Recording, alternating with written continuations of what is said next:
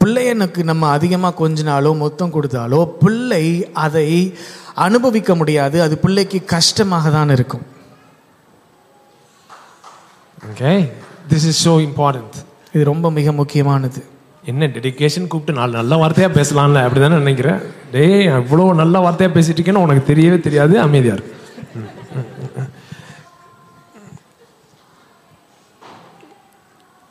Are you understanding what I'm saying? நான் சொல்றது உங்களுக்கு புரியுதா?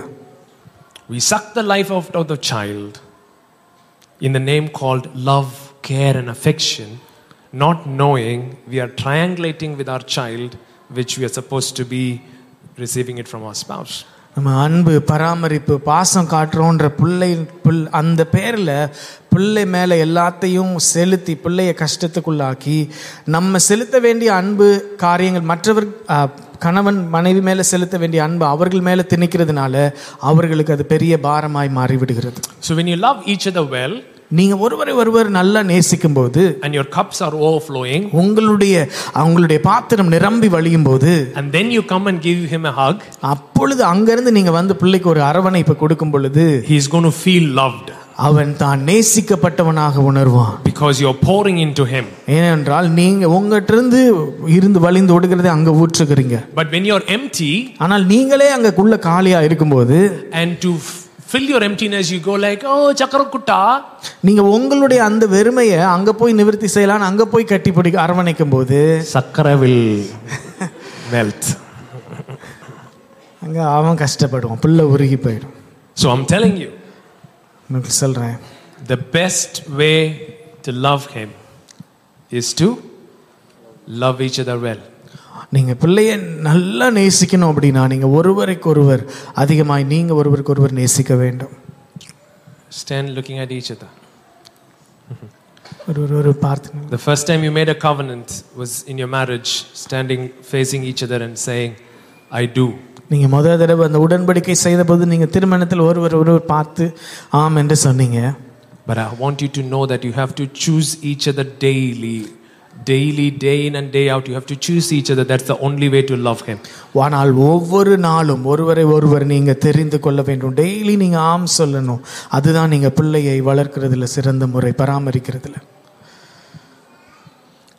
Some couples will be fighting and about to kill each other. சில குடும்பத்தில் பார்த்தீங்கன்னா சண்டை வந்து ஒருத்தர் கொல்ற நிலைமையில இருக்கும். And they'll call me and say, Pastor, can we have baby dedication next week? அப்ப எனக்கு கால் பண்ணி அடுத்த வாரம் பேபி டெடிகேஷன் வச்சுக்கலாமான்னு கேட்பாங்க. என்ன பார்த்தா லூஸ் மாதிரி தெரியுதா உனக்கு?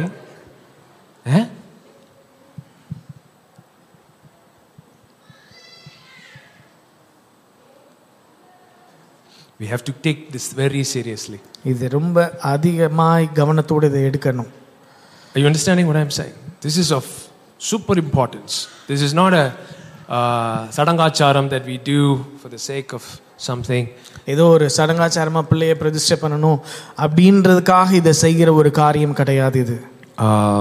We have to take it very seriously before God, where you renew your covenant with each other to love each other well, because a great strategy of heaven is in your hand.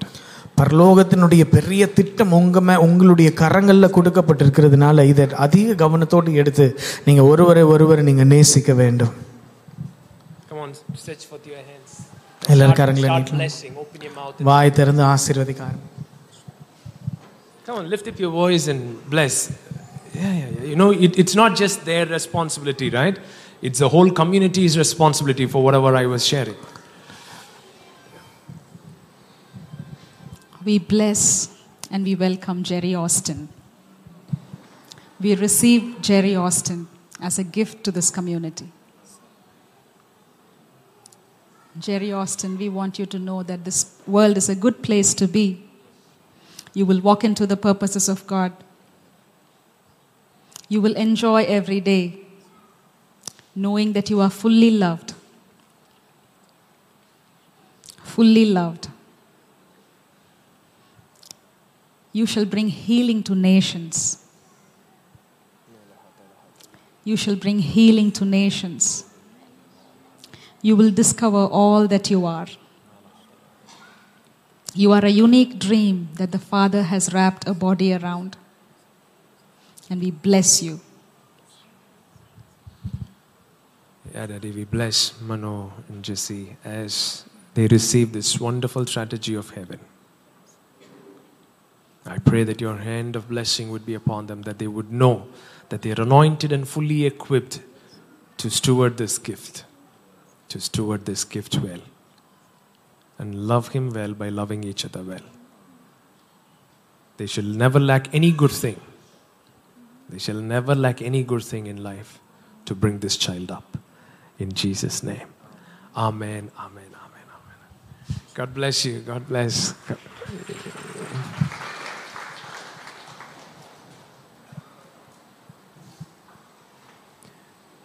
Few important announcements. The moment we say announcements, please don't switch off your mind or skip in YouTube as well, because something important you might miss out. Announcement, ஒரு சில announcements இருக்குது. நம்ம வழக்கமாக அனௌன்ஸ்மெண்ட்ஸ்ன்னு சொன்னோன்னே சரி இதெல்லாம் நம்ம கவனிக்க அவசியம் இல்லை அப்படின்னு நினச்சி வேறு எதுலையாவது உங்கள் கவனத்தை செலுத்திடாதீங்க. யூடியூப்பில் பார்க்குறவங்களும் சரி அனௌன்ஸ்மெண்ட்ஸ் தானே, அப்புறமேல் இது முக்கியம் இல்லைன்னு நினச்சி விட்றாதீங்க. இது மிக முக்கியமானது. Is it back? Okay.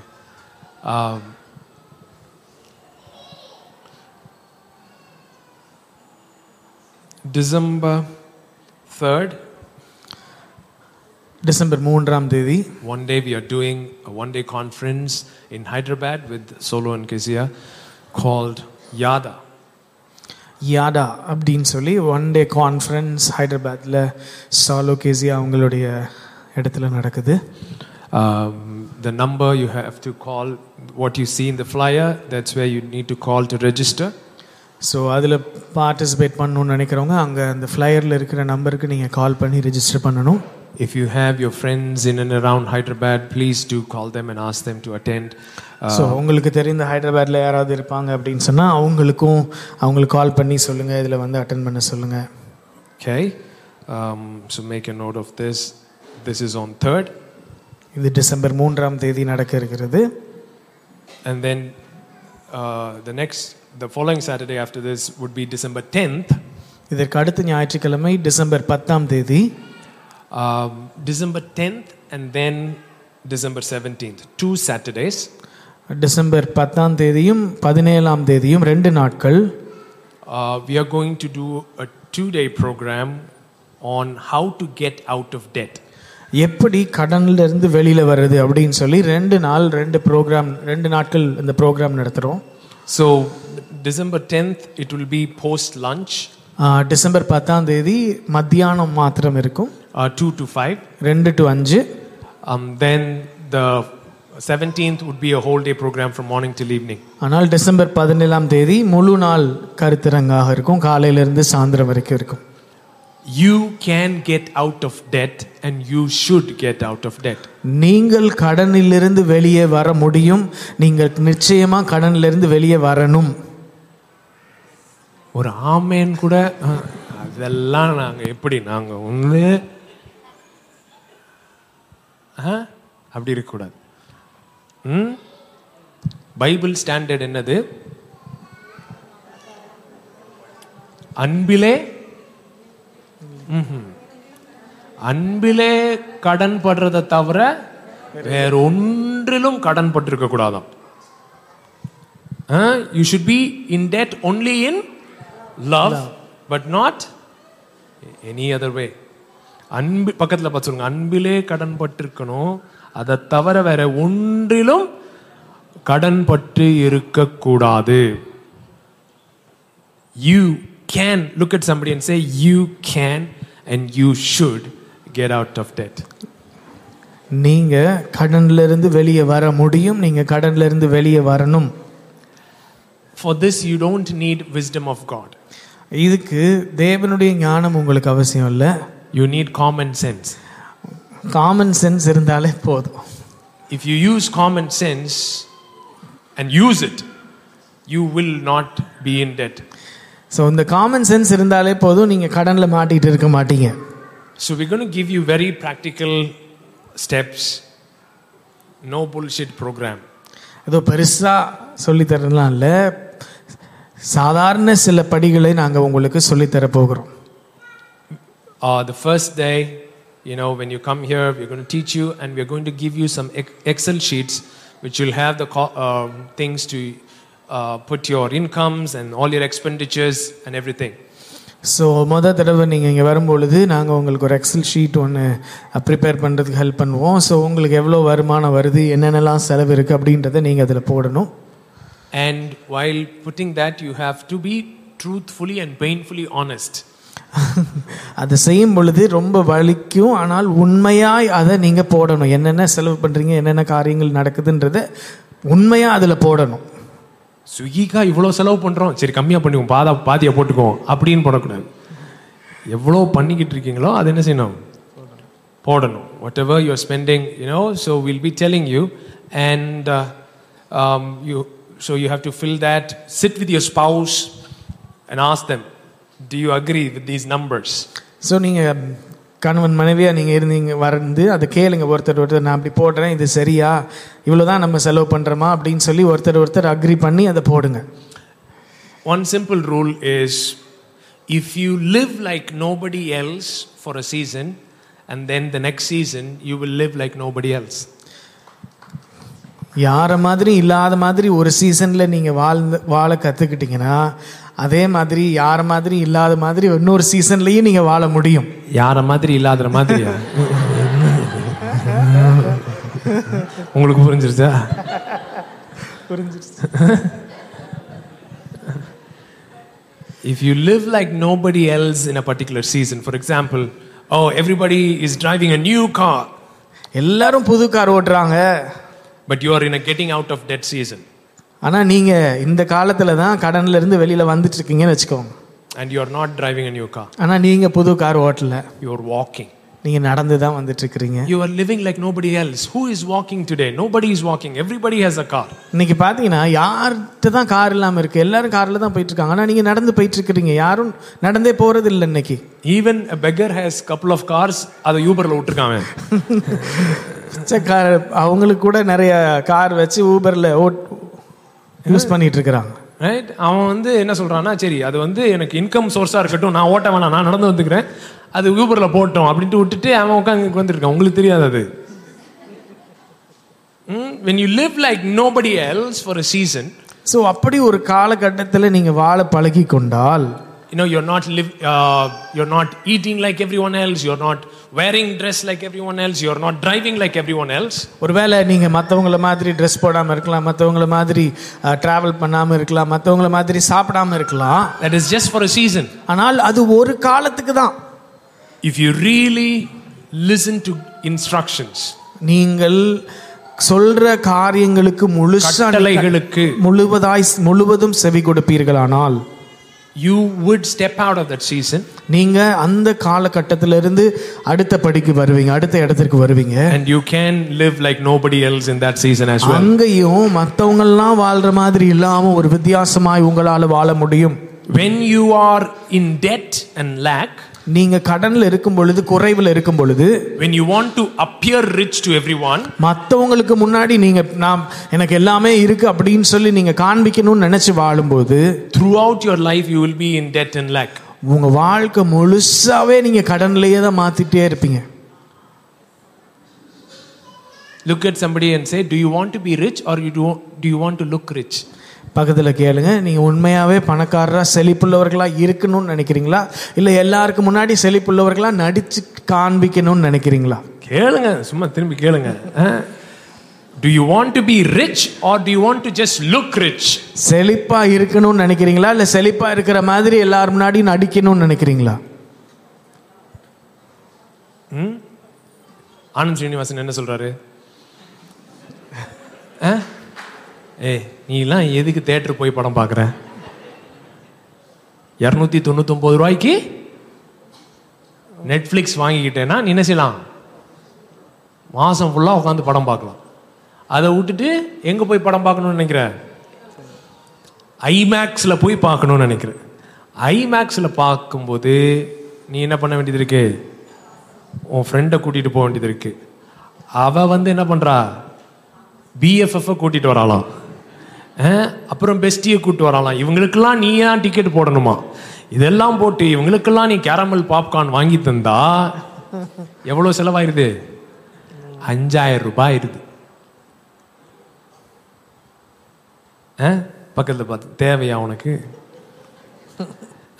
இன்னுமே டைட் பட்ஜெட்டா யூடியூப் இருக்கு, அதை பார்த்துக்கோ. உனக்கு நெட்ஃபிளிக்ஸ்லாம் வேணாம். இது பேர் என்னது? டிவைன் விஸ்டம் இல்ல, இது பேர் என்னது?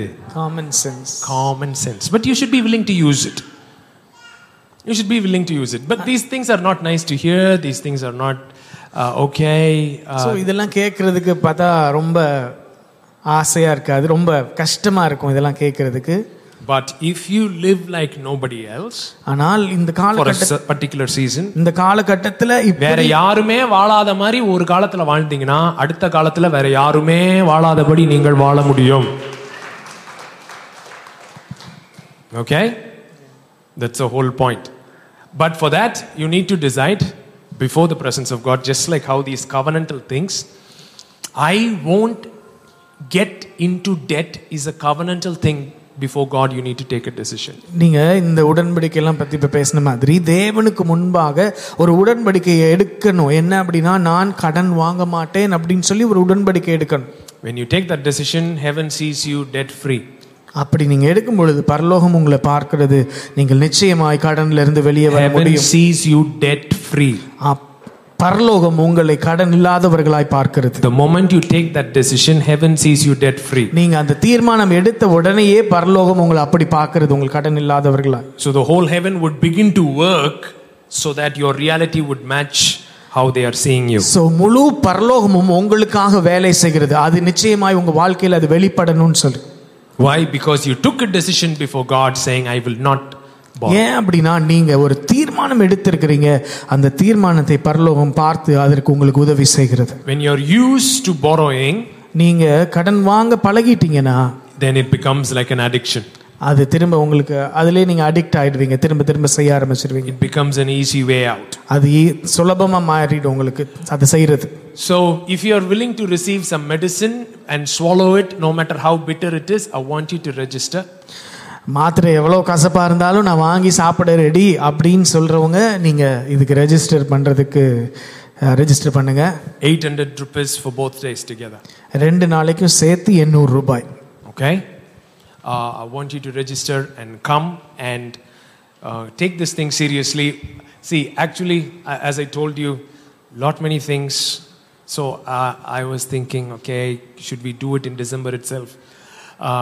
Can we postpone to March or April? And I thought, no. Let's do it December so that your new year will be a new year. நான் கூட நினச்சேன் இப்போ ஷார்ட் டைமில் பண்ணணுமா, நெக்ஸ்ட் இயர் பண்ணலாம் அப்படின்னு. ஆனால் உங்கள் புது வருஷமாக இருக்கணும், அதனால தான் டிசம்பர்லேயே வைத்திருக்கிறோம். I mean, if you believe எத்தனை பேர் நம்புறீங்க that we can be a debt-free, sickness-free church walking in health and wealth of the Lord. நாம் கடன் இல்லாமல், வியாதி இல்லாமல், பூரண சுகத்தோடு செழிப்போடு இருக்கிற சபையாய் நாம் இருக்க முடியும். If Israel was debt free and sickness free under the old covenant, how much more a community in the new covenant can be? பழைய உடன்படிக்கை கீழே இஸ்ரவேல் ஜனங்கள் கடன் இல்லாமல் சுகமாய் அவர்களால் இருக்க முடிந்தது என்றால், புதிய உடன்படிக்கை கீழே இருக்கிற நீங்களும் நானும் நிச்சயமாய் அப்படி இருக்க முடியும். Okay, there are so many aspects to these things, so which we'll be dealing with in those days. So register. You can also, if you are around, we appreciate you come here. If not, you can join online, or you can join online for the first session and then the second whole day program. If you can come also, it's okay. Whichever works for you, you do it. But we would appreciate if you can be here so that we can talk certain things, address your questions as well. So இது ஆன்லைனில் இருக்கும். ஆனால் உங்களுக்கு வர முடியுது அப்படின்னா தயவுசெய்து நீங்கள் நேரம் எடுத்து இங்கே வரும்படியாக கேட்குறோம். முதல் கிளாஸில் கூட நீங்கள் ஆன்லைனில் பார்க்கலாம், ஆனால் அடுத்த கிளாஸ்க்கு எப்படியாவது நீங்கள் இங்கே வரும்படியாக கேட்குறோம். ஏன்னா நிறைய காரியங்கள் உங்களுக்கு எழுதுறதுக்கு செய்கிறதுக்கு நாங்கள் சொல்லி கொடுப்போம். And then in the month of Feb, we are doing the Creative Collective Conference. பிப்ரவரி மாதம் workshop conference. இந்த கிரியேட்டிவ் கலெக்டிவ் ஒர்க் ஷாப் இருக்கும்.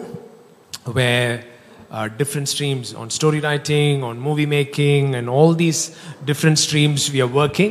இந்த கதை எழுதுறது, படம் எடுக்கிறது, இந்த மாதிரி நிறைய காரியங்கள் இதெல்லாம் எப்படி பண்றது அப்படின்னு சொல்லி கற்றுக் கொடுப்பாங்க. I was telling you, so this, I think next week, Disney is releasing this movie called Strange World. அடுத்த வாரம் டிஸ்னி ஒரு மூவி ரிலீஸ் பண்றாங்க. It's called strange world. அதுக்கு பேரு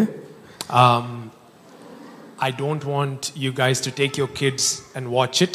நீங்க உங்க பிள்ளைங்களை கூட்டிட்டு போய் அதை பார்க்க வேண்டாம். Because this is one of the very few movies in which Disney is full on pushing the gay agenda, where they are showing a gay teen couple, you know, getting into a relationship and how those things work. So இது பாத்தீங்கன்னா முழுக்க இந்த K காரியங்களை எப்படி media மூலமா கொண்டு வர்றது அப்படின்னு சொல்லி முழு வீச்சா அந்த படத்துல சொல்லப்பட்டிருக்கு.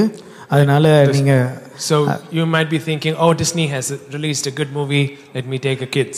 So நீங்க நினைக்கலாம், ஓ டிஸ்னில ஒரு நல்ல படம் வந்திருக்கு, என் பிள்ளைங்களை கூட்டிட்டு போலாம் அப்படின்னு சொல்லி. இல்ல, let me tell you something. நான் ஒரு காரியத்தை சொல்றேன். We are not against people who are suffering from the condition of homosexuality. அதான் இந்த ஹோமோசெக்சுவல் ஓரின சேர்க்கை அந்த காரியங்கள் அதில் கஷ்டப்படுற ஜனங்களை நமக்கு எதிராளி கிடையாது. We are constantly helping them. Even now we are helping people. இப்போ வரைக்கும் நம்ம அவங்களுக்கு தொடர்ந்து உதவி செஞ்சுட்டு தான் இருக்கிறோம். But we don't call a malfunction as the original design. ஆனால் அந்த மால் ஃபங்க்ஷன் அவங்க குழம்பி போய் இருக்கிறாங்கல்ல, அதுதான் ஒரிஜினல் டிசைன் அப்படின்னு நம்ம சொல்றது இல்ல. We don't condemn people. அவங்கள நம்ம குற்றப்படுத்துகிறது கிடையாது. We love and embrace them. அவர்களை அன்பு செலுத்துறோம், அவர்களை அரவணைத்துக் கொள்கிறோம். But we get to the root of things, why they are twisted and confused. ஆனால் அதற்கு அடியில் அவங்க ஏன் இப்படி யோசிக்கிறாங்க அப்படின்றத கண்டுபிடிக்கிறதுக்கு முயற்சி செய்றோம். Make no difference. It is nothing to do with by birth. I am feeling like this. நான் இப்படி யோசிக்கிறேன் பிறக்கிறதுனால் No.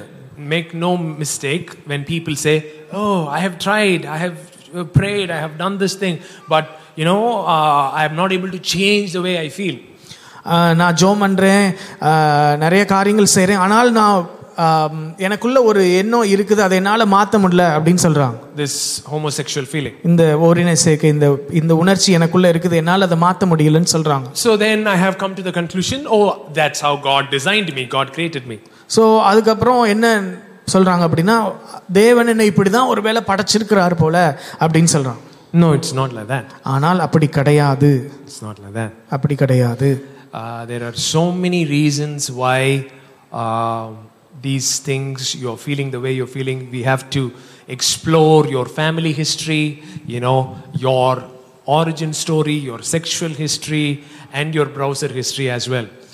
உங்களுடைய நீங்க பிறந்தப்ப உங்களுடைய பெற்றோருடைய ஹிஸ்டரி, அவங்களுடைய காரியங்களை பார்க்கணும். நீங்க பிறந்தப்ப என்னென்ன காரியங்கள் நடந்தது, நீங்க வளர்ந்து வரும் பொழுது உங்களுக்கு நடந்த அபியூஸ், நீங்க எதெல்லாம் சர்ச் பண்றீங்க இன்டர்நெட்ல, இது எல்லாத்தையும் நம்ம பார்க்கும் பொழுதுதான் என்னன்றதை கண்டுபிடிக்க முடியும். Right? Your sexual struggle itself will reveal the path to healing. அப்படி எதுல பிரச்சனை இருக்கு, அந்த செக்ஷுவல் ஸ்ட்ரகிள் நீங்க என்ன போய் கொண்டிருக்கிறீங்க அப்படின்றத நம்ம கண்டுபிடிக்கிறதுல தான் உங்களுக்கு இருக்கிற விடுதலையே அங்கதான் இருக்குது. So that's what we are doing, the 10-day course. Right now we are into the sixth week today. So on restoring sexuality. So the restoring sexuality, இந்த 10 வாரங்கள் நடக்கிற கோர்ஸ்ல அதுதான் நாங்க செஞ்சிட்டு இருக்கிறோம். 6 வாரங்கள் அதுல முடிஞ்சிருச்சு இதுல. So we are all for helping people. So முழு மனசாய் உதவி செய்கிறதற்கு நாங்கள் இருக்கிறோம். But helping people need not look like, see, you should understand, unconditional love doesn't affirm everything. ஒரு அன்கண்டிஷனல் லவ், அதாவது நிபந்தனையற்ற அன்பு அப்படின்னு சொல்லும்போது அவங்க செய்யற எல்லாத்தையுமே ஓகேன்னு சொல்லும் கிடையாது. எலி மருந்து வச்சிருக்கீங்க, தெரியாம ஒருத்தன் எடுத்து குடிக்க போறான்னா, நோ சொன்னா கோச்சுக்குவாங்க, அஃபண்ட் ஆயிடுவாங்க. அது எப்படி நோ சொல்லலாம்? இல்ல அவங்களுக்கு இஷ்டம் இருக்கு போல இருக்கு, நமக்கு அது எலி மருந்து, அவங்களுக்கு நல் மருந்தா இருக்கும் போல இருக்கு. இப்படி சொல்லி ஒரு அப்சல்யூட் ட்ரூத்னே இல்லாம சப்ஜெக்டிவா மாத்தும் பொழுது அது பேர் என்னது கிடையாது? அன்கண்டிஷனல் லவ் கிடையாது. It is not unconditional love. When you don't say no to people when they are in their destructive ways. So நிபந்தனையற்ற அன்புன்னு நம்ம சொல்லும்போது நம்ம யாருக்குமே இல்லைன்றதே சொல்லக்கூடாது, எல்லாத்துக்கும் ஆமான்னு தான் சொல்லணும் அப்படின்றது நிபந்தனையற்ற அன்பு கிடையாது. That's why I told you, listen to carefully to all the announcements, because these are not announcements, right? These are I'm giving you truths. I'm preaching right now. அதனால தான் நான் சொல்கிறேன், அனௌன்ஸ்மெண்ட்ஸ் அப்படின்னு நினச்சி கவனிக்காமல் விட்டுறாதீங்க. ஆக்சுவலி நான் இப்போ பிரசங்கம் தான் பண்ணிட்டு இருக்கிறேன், உண்மை சத்தியங்கள் சொல்லிட்டு இருக்கிறேன். So I understand how the law works.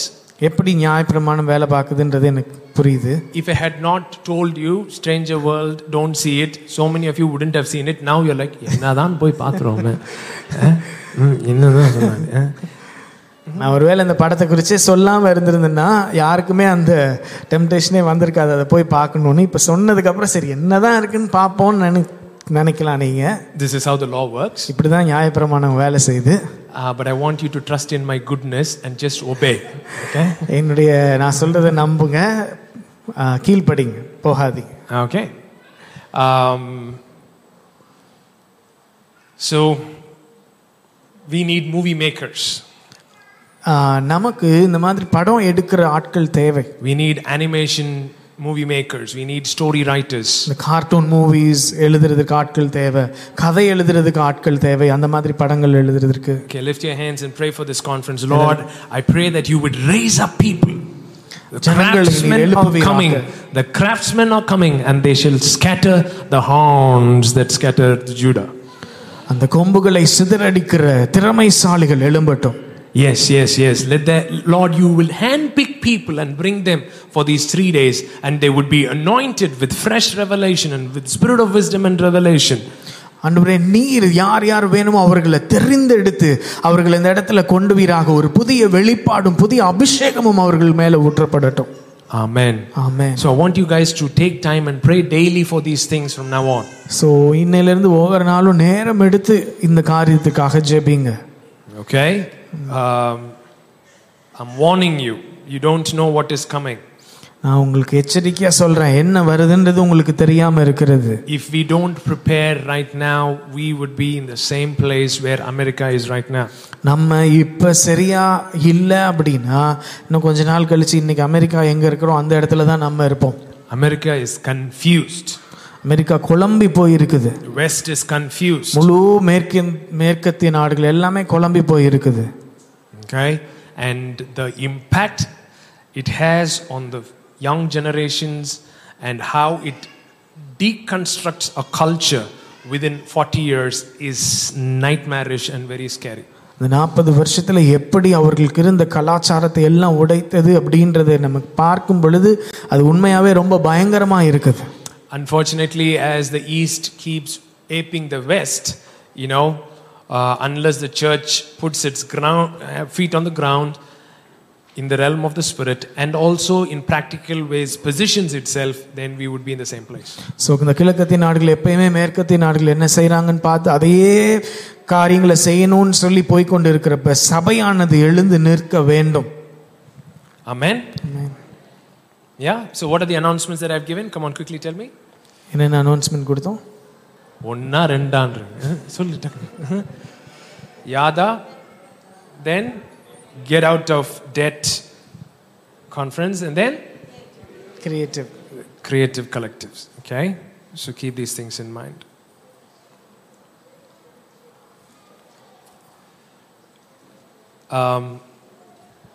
Temelios,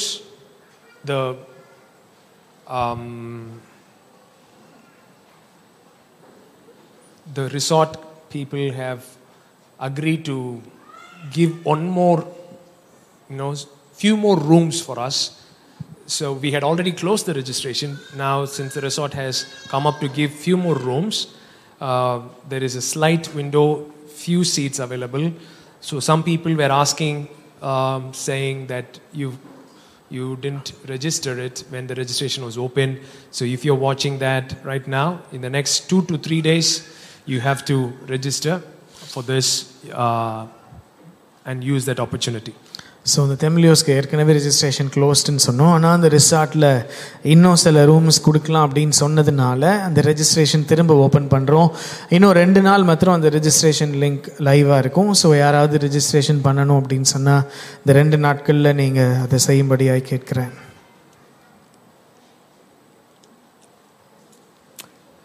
Okay, Judges chapter 6 verse 10.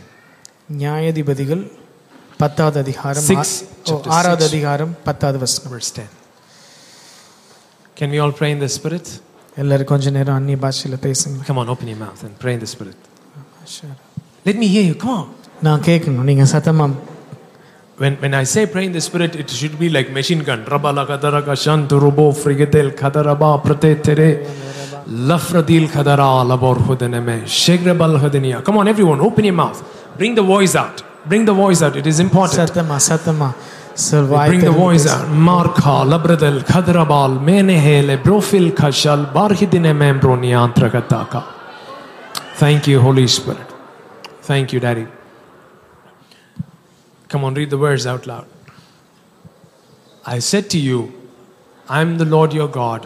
Do not fear the gods of Amorites in whose land you dwell, but you have not obeyed my voice. நான் உங்கள் தேவனாகிய கர்த்தர் என்றும் நீங்கள் குடியிருக்கும் அவர்கள் தேசத்தில் உள்ள எமோரியருடைய தேவர்களுக்கு பயப்படாதிருங்கள் என்றும் உங்களுக்கு சொன்னேன். நீங்களோ என் சொல்லை கேளாதே போனீர்கள் என்று சொன்னான். God is speaking to Gideon. ஆண்டவர் கிதியோன் இடத்துல பேசுறார். And the Midianites and Amorites were oppressing Israel during that time. அந்த காலகட்டத்தில் மீதியானியர்கள் எமோரியர்கள் இவர்கள் எல்லாரும் இஸ்ரவேல் ஜனங்களை ஒடுக்கினார்கள். So this is, you know, after Joshua, right? After Israel going and conquering the lands, and God had told, hey, before taking them in, God kept telling, I am your God. I don't want you to be afraid of their gods. இது யோசுவாக்கு அப்புறம் நடக்குது. அவங்க அந்த தேசத்தை சுதந்திரித்துட்டாங்க. அப்ப சொல்றாரு, நீ அவர்களுடைய தேவர்களை குறித்து நீ பயப்பட வேண்டாம் அப்படின்னு சொல்றார். Before taking them in itself, he is telling that. அவங்கள உள்ள கொண்டு போறதுக்கு முதல்லயே ஆண்டவர் இதெல்லாம் அவங்ககிட்ட சொன்னார், நீ அந்த தேவர்களை குறித்து பயப்பட வேண்டாம். I will drive those nations out before you. I don't want you to be afraid of their gods. நான் அவர்கள் உங்களுக்கு முன்பாக துரத்தி விடுவேன். நீ அவர்களை குறித்து பயப்பட வேண்டாம். அவர்கள் தேவர்களை குறித்து பயப்பட வேண்டாம். But you have not obeyed my voice. நீங்க சொல்றார், நீங்கள் என் வார்த்தையை கேளாதே போனீர்கள். Meaning Israelites began to be afraid of the gods of Amorites. எமோரியர்களுடைய தேவர்களை குறித்து இஸ்ரவேல் ஜனங்கள் பயப்பட ஆரம்பித்தார்கள். You have not obeyed my voice, meaning இங்க எது கீழ்ப்படியலன்னு சொல்றாரு? I told you not to be afraid of நீங்க பயப்பட வேணாம்னு சொன்னேன், but you, ஆனா நீங்க பயந்தீங்க. What is the next step? அடுத்த காரியம் என்ன? அடுத்த அடிப்படை என்னது? So they were afraid of their gods. அவங்க பயந்தாங்க. Then they started worshipping. அடுத்து என்ன செஞ்சாங்கன்னா அதை வழிபட ஆரம்பித்தார்கள். Whatever you fear, you will end up worshipping. நீங்க எதெல்லாம் பயப்படுறீங்களோ அதை அதை வணங்க ஆரம்பிச்சிருவீங்க. Look at somebody and say, whatever you are fearing in your life, you are basically worshipping it. நீங்க எதெல்லாம் உங்க வாழ்க்கையில எதை குறித்து பயப்படுறீங்களோ அதை நீங்கள் வணங்குவீர்கள். அதை தான் ஆராதிச்சுக்கிட்டு இருக்கீங்கன்னு அர்த்தம். எதை பயப்படுறீங்களோ அதை குறித்ததான ஒரு ஆராதனை உங்களுடைய இருதயத்தில் இருக்குன்னு அர்த்தம். When you are afraid of something, you are basically worshipping it. நீங்க ஏதோ ஒரு குறித்து பயப்படுறீங்க அப்படின்னா அதை ஆராதிச்சுட்டு இருக்கீங்கன்னு அர்த்தம். See, when the Lord and the Bible repeatedly says, fear me, fear the Lord, fear the Lord, fear the Lord. Bible தொடர்ந்து ஏச்சியா சொல்லுது, கர்த்தருக்கு பயந்திருங்கள், கர்த்தருக்கு பயந்திருங்கள், எனக்கு பயந்திருங்கள்னு சொல்லியிருக்கு. Why? ஏன்? Because God does not, see, what is fear?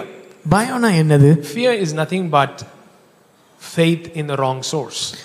தப்பான இடத்துல விசுவாசம் வைக்கிறது. Fear is your belief in devil's capacity to destroy you. நீங்க என்னன்னா பிசாசு உங்களை அழிச்சிட முடியும் அப்படின்னு சொல்லி நம்புறது, அதுதான் பயம். Fear is faith in the opposite direction. எதிர்மறையான காரியத்துல நம்பிக்கை வைக்கிறது. Fear, just because you're operating in fear, people say, I don't know to operate in faith. I don't know to operate in faith, but they'll be extremely afraid. You know to operate in faith. எனக்கு விசுவாசத்துல இருக்க முடியல, இருக்க தெரியல அப்படின்னா என்ன அப்படின்னா அங்க ஏதோ குறித்து பயம் இருக்கிறது. அதனாலதான் இங்க extremely people say, I don't know to operate in faith. I don't know to operate in faith. எனக்கு விசுவாசத்துல கிரியை செய்ய முடியலன்னு சொல்றாங்க. But they will be extremely in fear. ஆனா அவங்க பாத்தீங்கன்னா ரொம்ப பயத்துல இருப்பாங்க. When they are in fear, you should know that they know to operate in faith. ஆனா அவங்க பயத்துல இருக்கும்பொழுது அவங்க விசுவாசத்துல தான் இருக்கிறாங்க. See, you're afraid that something wrong will happen.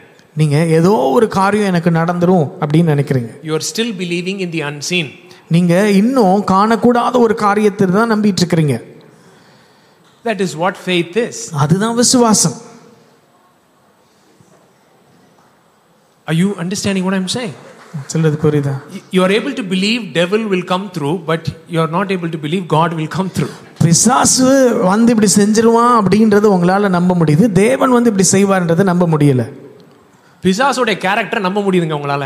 அவன் ஒன்னு செய்யணும்னு நினைச்சா கண்டிப்பா செஞ்சிருவாங்க அப்படின்னு அவனுடைய மாறாத தன்மையில நீங்க என்ன பண்ணிருக்கீங்க? நம்பிக்கை உள்ளவர்களா இருக்கீங்க. ஆண்டவருடைய நன்மையில குட்னஸ் ஆஃப் காட்னு வரும் பொழுது வரும் ஆனா வராதுன்னு இருக்கீங்க. புரியுதுங்களா? Fear is faith in the wrong source. So பயம் தப்பான இடத்துல விசுவாசம் வைக்கிறது. So whatever you are afraid of, if you just think about 10 scenarios that you're afraid of, ஒரு 10 காரியங்களை யோசிங்களேன் எதெல்லாம் குறித்து நீங்க பயப்படுறீங்கன்னு சொல்லி. At the root you are believing in a wrong source, that is more powerful. அதனுடைய ஆழ வேர் எங்க இருக்கு அப்படினா நீங்க தப்பான இடத்துல ஒரு தப்பான காரியத்தின் மேல நம்பிக்கை வச்சிருக்கீங்க. So your heart begins to worship that wrong source. So அந்த காரியத்தை உங்களுடைய இருதயம் தானாகவே அதை ஆராதிக்க ஆரம்பித்து விடுகிறது. So God is telling, hey, I want you to go and possess the land, but I don't want you to be afraid of their gods. ஆண்டவர் சொல்றாரு, நீ அந்த தேசத்தை போய் சுதந்தரித்துக்கொள், ஆனால் அவர்கள் தேவர்களுக்கு நீ பயப்பட வேண்டாம். Say fear. சொல்லுங்க. பயம், worship, ஆராதனை, trust, நம்பிக்கை, surrender, அர்ப்பணிக்கிறது, obedience, கீழ்ப்படிகிறது. Okay? What is it? Fear, பயம், worship, ஆராதனை, fear, worship, trust, நம்பிக்கை, surrender, அர்ப்பணிப்பு, then obedience. கீழ்ப்படிகிறது. So this is how it goes. இப்படி தான் வருது. So you begin to become afraid of something, ஒரு காரியத்தை குறித்து பயப்பட ஆரம்பிக்கிறோம். and the awe in your heart உங்களுடைய இருதயத்துல அப்படின்னு வருது, increases அது அப்படியே அதிகமாகுது. About that particular report or particular person's words or whatever it is in their capacity to destroy, whatever, it plays in your mind and you begin to go in awe of. So ஏதோ ஒரு நபரோ இல்ல ஏதோ ஒரு ரிப்போர்ட்டோ இல்ல அவங்க உங்களுக்கு என்ன செஞ்சிட முடியுமோ, ஸோ இந்த காரியங்கள் அப்படியே உங்களை பிரமிக்கப்பட வைக்கிறது. That is worship. அதுதான் ஆராதனை. Because your trust is in the wrong source. ஏன் அப்படின்னா உங்களுடைய நம்பிக்கை தப்பான இடத்துல இருக்கிறது. Whenever things go wrong, which is not according to your expectation, it always brings about your trust issues. எப்பொழுதெல்லாம் காரியம் தவறாய் போகும் பொழுது தப்பான இடத்துல நம்பிக்கை, it brings out your trust issues. அது என்ன உள்ள இருந்து எதை வெளியில கொண்டு வருது அப்படின்னா உங்களுடைய நம்பிக்கை அந்த காரியங்களை, உங்களுடைய நம்பிக்கைகள்ல எங்கெங்கெல்லாம் ஓட்டை இருக்கோ பிரச்சனை இருக்கோ அதை எது வெளியே கொண்டு வரும்? ஏமாற்றங்கள் வெளியே கொண்டு வரும். Your disappointments always brings out your trust issues. உங்களுடைய ஏமாற்றங்கள் உங்கள் நம்பிக்கையில் எங்கெங்க பிரச்சனை இருக்குதோ அதை வெளியே கொண்டு வருகிறது. You're expecting something to happen. நீங்க ஒரு காரியத்தை எதிர்பார்க்கறீங்க. And you're like, I'm in faith. நான் விசுவாசத்துல இருக்கிறேன். Something else happens. ஆனா இன்னொரு காரியம் நடக்குது. The moment something else happens, இன்னொரு காரியம் நடந்த உடனே your trust issues comes out. உங்களுடைய நம்பிக்கை அந்த காரியம் அப்படியே வெளியில வருது. Are you understanding what I'm saying? Yes. But for a disappointment, you yourself won't even know that you are having a trust issue. You are having a crack in your foundation. You won't know that. இல்ல என்னன்னா உங்களுக்கே உங்களுடைய நம்பிக்கையில ஒரு விரிசல் இருக்கு, ஒரு ஓட்டை இருக்குன்றது உங்களுக்கே தெரியாம இருக்கு. But the moment a disappointment happens, this thing comes out, and now you're questioning God's goodness, you're questioning everything. So ஆனால் அந்த ஏமாற்றம் அந்த காரியத்தை அப்படியே வெளியில கொண்டு வந்த உடனே உங்களுக்கே தேவன் மேல ஒரு மனத்தாங்கல் ஏற்படுது, தேவனை கேள்வி கேட்க ஆரம்பிக்கிறோம். Because our trust is in the wrong source from the first place. ஏன் அப்படின்னா ஆரம்பத்திலிருந்தே நம்மளுடைய நம்பிக்கை வேற இடத்துல தான் இருக்கு. So we have a good father. நமக்கு ஒரு நல்ல தகப்பன் இருக்கிறார். No matter where you know why the disappointment happened, why things went wrong, you know, it's your choice, devil's choice, somebody else's choice, no matter what it is, he uses it to bring about these cracks and address it. So உங்களுடைய வாழ்க்கையில் ஏமாற்றங்கள் எது மூலமாக நடந்துச்சோ, உங்களுடைய தப்போ இல்லை எந்த ஒரு சூழ்நிலை நிமித்தமாக அந்த காரியங்கள் நடந்ததோ, ஆனால் அந்த நம்பிக்கை அது அப்படியே வெளியில் வரும்போது, அது கிராக் வெளியில் வரும்பொழுது ஆண்டவர் அதை பயன்படுத்தி அதை சரி செய்ய வைக்கிறார்.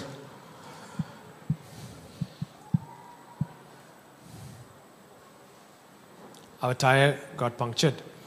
டயர் பஞ்சர் ஆயிடுச்சு. So how do they fix? அதை எப்படி சரி செய்கிறாங்க? What is the first step? முதல்ல என்ன பண்ணுறாங்க? Fill it with air. முதல்ல இதில் காத்தடிக்கிறாங்க. Increase the pressure from within. உள்ளுக்குள்ள அந்த ப்ரெஷரை இன்னும் அதிகமாக செலுத்துறாங்க. When the pressure from within is increased, it reveals the cracks. So அந்த உள்ள ப்ரெஷர் அதிகமாக எங்கெங்க ஓட்டை இருக்கு அப்படின்னு சொல்லி அது காமிக்குது. If the pressure is not from within, you won't even know where the crack is. You won't even know where to fix. எங்க உள்ள ப்ரெஷரே இல்ல, உள்ள காத்து இல்ல அப்படின்னா எங்க ஃபிக்ஸ் பண்றதுனே தெரியாது. So in James we read, beloved, count it all joy as you go through various trials. எல்லா விதமான துன்பங்கள் உங்களுக்கு வரும் பொழுது அதை சந்தோஷமா எண்ணுங்கள் அப்படின்னு யாக்கோபுல வாசிக்கிறோம். Why? Because it is revealing the cracks in the foundations which are not otherwise revealed or exposed. இந்த வழியா இல்லாம வேற எந்த விதத்திலையும் அந்த அடிப்படை காரியத்துல ஓட்ட இருக்குன்றதை காண்பிக்க முடியாது. So look at somebody and say, don't waste a problem. So சொல்லுங்க பக்கத்தில், ஸோ பிரச்சனை வரும்போது அதை வேஸ்ட் பண்ணிடாதீங்க. Don't waste a crisis. ஒரு கஷ்டமான ஒரு சூழ்நிலை, கடினமான ஒரு சூழ்நிலை வரும்போது அதை வேஸ்ட் பண்ணிடாதீங்க. Don't waste a disappointment. உங்களுக்கு ஏமாற்றங்கள் வரும்பொழுது அதை மிஸ் பண்ணிடாதீங்க. So it reveals the cracks in your foundation. அது உங்களுடைய அடிப்படையில் எங்கெங்க ஓட்டை இருக்குன்றதை காண்பிக்குது. worship is not just singing songs. ஆராதனை அப்படின்றது வெறும் பாட்டு பாடுறது கிடையாது. Worship is taking your affection and awe and wonder from the wrong sources and placing it at the right place and say, I know all these things are happening, I know these cracks are coming up, but I'm making a choice that I'm going to trust in the goodness. I believe that I will see the goodness of the Lord in the land of the living. That is worship. So ஆராதனை என்பது இந்த மாதிரி காரியங்கள், இந்த மாதிரி ஏமாற்றங்கள் வரும்பொழுது உள்ளுக்குள்ள அந்த எங்கெங்க ஓட்டை இருக்குன்றது வெளியில வரும் பொழுது நம்மளுடைய கண்கள் மேல தேவன் மேல வச்சு ஜீவனுள்ள ஒரு தேசத்துல நான் நிச்சயமாய் நன்மையை காண்பேன் அப்படின்னு சொல்லி அவரை பார்க்கும் பொழுது அதுதான் ஆராதனை. You calibrating your inner world so that your trust is in the right place. உங்களுக்குள்ள இருக்கிற அந்த காரியங்கள் எல்லாம் சரிப்படுத்தி நம்பிக்கையை அவர் மேலே வைக்கிறது. So when you trust like that, அப்படி நம்பும் பொழுது, so what is the first thing I said? பயம், fear, பயம், worship, ஆராதனை, trust, நம்பிக்கை. Right? I trust in your goodness. நான் அவருடைய நம்பிக்கையில உறுதியாக இருக்கிறேன்.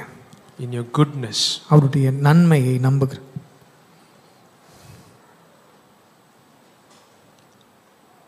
I trust in your goodness. அவருடைய நன்மையில நம்பிக்கை வைக்கிறேன். See, put Mark chapter 16. Mark 6. 16. 16.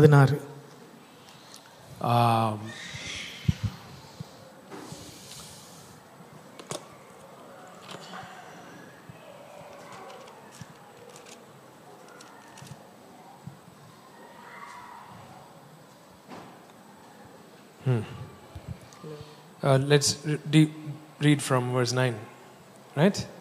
I don't have time. Basically, 10, verse 10. Okay, she went, it's talking about Mary Magdalene. The risen Lord appeared to her. மகதலேனா மரியாள் இடத்துல இயேசு தன்னை காண்பிக்கிறார். The risen Lord. உயிர்த்தெழுந்த தேவன் தன்னை காண்பிக்கிறார். She went and told those who had been with him as they mourned and wept. அவள் போய் அங்கே அழுது கொண்டிருக்கிற தன்னோடு கூட அழுது கொண்டிருக்கிறவங்க இடத்துல போய் சொல்லுகிறார். Okay, who is mourning and weeping? யார் அங்க அழுது கொண்டு துக்கமா இருக்கிறது? The disciples. சீஷர்கள். Okay, they are disappointed. அவர்கள் ஏமாற்றத்தில் இருக்கிறாங்க. They have gone through a greatest disappointment in their lives. அவர்களுடைய வாழ்க்கையில ஒரு பெரிய ஏமாற்றத்தை அவர்கள் கண்டிருக்கிறார்கள். They feel cheated. அவங்க தாங்கள் ஏமாற்றப்பட்டதாய் உணர்ந்தாங்க. By Jesus. இயேசுவினாலே ஏமாற்றப்பட்டதாய் உணர்ந்தாங்க. Jesus built this dream about kingdom. Jesus built this dream about messianic reign and finally went and died. இயேசு அந்த மேசியா அந்த காரியத்தை குறித்து அவர்களுக்கு ஒரு பெரிய அவருடைய கனவை கட்டி எழுப்பி ஒரே நாள்ல என்ன பண்ணிட்டாரு? அழிச்சிட்டார். இடிச்சு எங்க போய் நான் சிலுவைக்கு போறேன்னு போயிட்டாரு. Okay, they are super disappointed. We left everything and followed him for nothing. எல்லாத்தையும் விட்டுட்டு உங்களை பின்பற்றி வந்தவன். So they are offended with God, so தேவன் மேல offended with மனத்தாங்க. Jesus, offended with everything, and they are shutting themselves in the room because of fear. So எல்லாவற்றையும் விட்டுட்டு வந்தோம். ஆனா இப்ப அவர் இல்லைன்னு அவர் மேல மனத்தாங்கல் அடைஞ்சிட்டு இப்ப பயத்துல ரூம்குள்ள உட்கார்ந்து இருக்கிறாங்க. Now whom are they worshipping? இப்ப யார ஆராதிச்சிட்டு இருக்காங்க? Anna and Caiaphas, right? இப்ப அவங்க ஆராதிக்கிறது அண்ணா காய்பாவை. They believe in Anna and Caiaphas' capacity more than in God's capacity. அவங்க அண்ணா காய்பா செய்யறது காட்டிலும் தேவன் செய்ய முடியும் நம்பி இருந்தாங்க. நம்பல. They are believing in Anna and Caiaphas' capacity more than God's capacity. தேவனுடைய கெபாசிட்டி நம்புறத காட்டிலும் அண்ணா அண்ட் காய்பாவுடைய பலத்தை அவங்க என்ன செய்யறாங்க? இப்ப நம்புறாங்க. சொன்ன மாதிரியே கொண்டானுங்களேடா, அவனுங்க நினைச்சா செஞ்சிடானு போல இருக்கு, அடுத்து வேற நம்மளதான் தேடுறானுங்கன்னு கேள்வி பேரப்படுறோம். சோ இயேசுவை கொண்டானுங்கன்னா கண்டிப்பா நம்மளையும் கொண்டுருவானுங்க. So where is whatever they are fearing, they are beginning to worship. So எதை குறித்து பயப்பட ஆரம்பிக்கிறாங்களோ அதையே ஆராதிக்கவும் ஆரம்பிக்கிறாங்க. And when they are in that mode, so அந்த மோட்ல அவங்க இருக்கும்போது Mary Magdalene comes and says, I saw him. மகதலேனா மரியாள் வந்து சொல்றா, நான் அவரை பார்த்தேன்.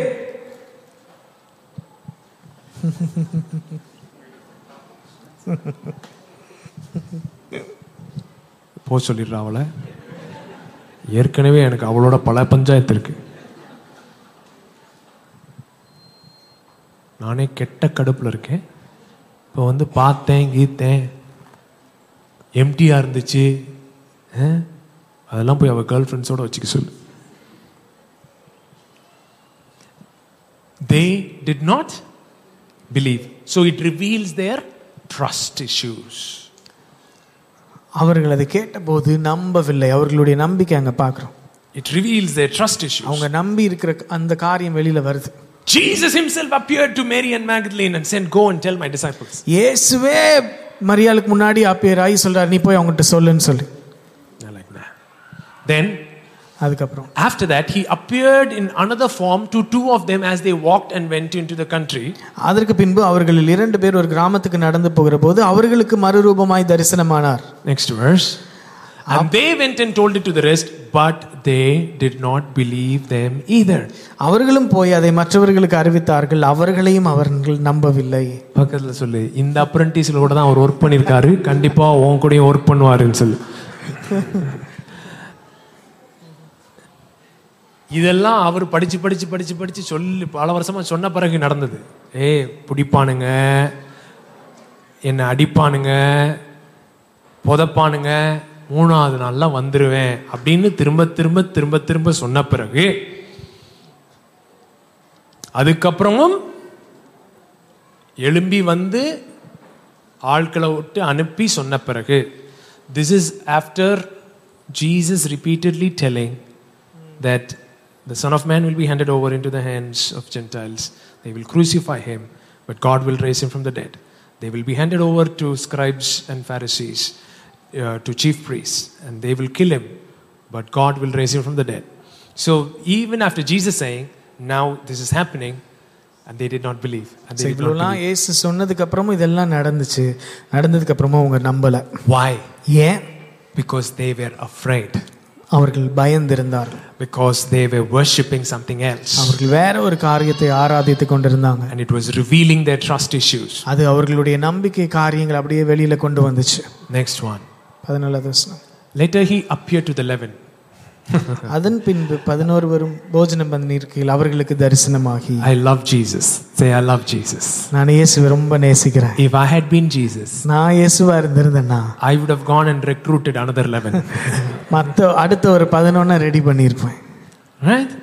I told you, you didn't believe. I sent Mary Magdalene, you didn't believe. I sent 2 fellows from your circle, you didn't believe. நானே உங்களுக்கு சொன்னேன், நீங்க நம்பல. மகதலேனா மரியாள் அனுப்பினேன், நம்பல. அதுக்கப்புறம் ஒரு 2 சீஷர்களுக்கு தரிசனமாய் அவங்ககிட்ட சொல்ல சொன்னேன், அப்பயும் நீங்க நம்பல. I'll be like Elon Musk. Fire them. Fire the top guns. Let me go for new. எல்லாத்துக்கும் வானத்துல இருந்து அக்கினி இறக்கி அவர்களை முடிச்சுட்டு இன்னொரு ஒரு 11 பேரை ரெடி பண்ணிருப்பேன். Jesus appeared to the 11 as they sat at the table. அவர்கள் அங்கே டேபிள்ல உட்கார்ந்து இருக்கும் பொழுது அவர்களோடு கூட அவர் தரிசனமாகி அங்கே வருகிறார். And he rebuked their unbelief and hardness of heart because they did not believe those who had seen him after he had risen. அவர்கள் நம்பாமற் போனது நிமித்தம் அவர்களுடைய அவிசுவாசத்தை குறித்தும் இருதய கடினத்தை குறித்தும் அவர்களை கடிந்து கொண்டார். Things have gone terribly wrong. எல்லாம் காரியங்கள் எல்லாம் ரொம்ப மோசமா போயிருச்சு. And you are super offended. நீங்க ரொம்ப மனத்தாங்கல்ல இருக்கீங்க. And then a word comes saying God will do it for you. அதுக்கப்புறம் வார்த்தை வருது, தேவன் உங்களுக்கு இதை செய்வார் அப்படின்னு சொல்லி. That's where offense exponentially increases. அப்பதான் அந்த மனத்தாங்கல் பாத்தீங்கன்னா இன்னும் அதிகமா பெருசாகுது. Right? When the prophetic word comes in your lowest point and says God is super faithful to do everything, you're like அதான் கேட்டேனா, வார்த்தை கேட்டேனா, தீர்க்க தரிசனம் கேட்டேனா, நான் பேசாம தானே போய்கிட்டு இருக்கேன். How many of you understand what I'm talking about? Right?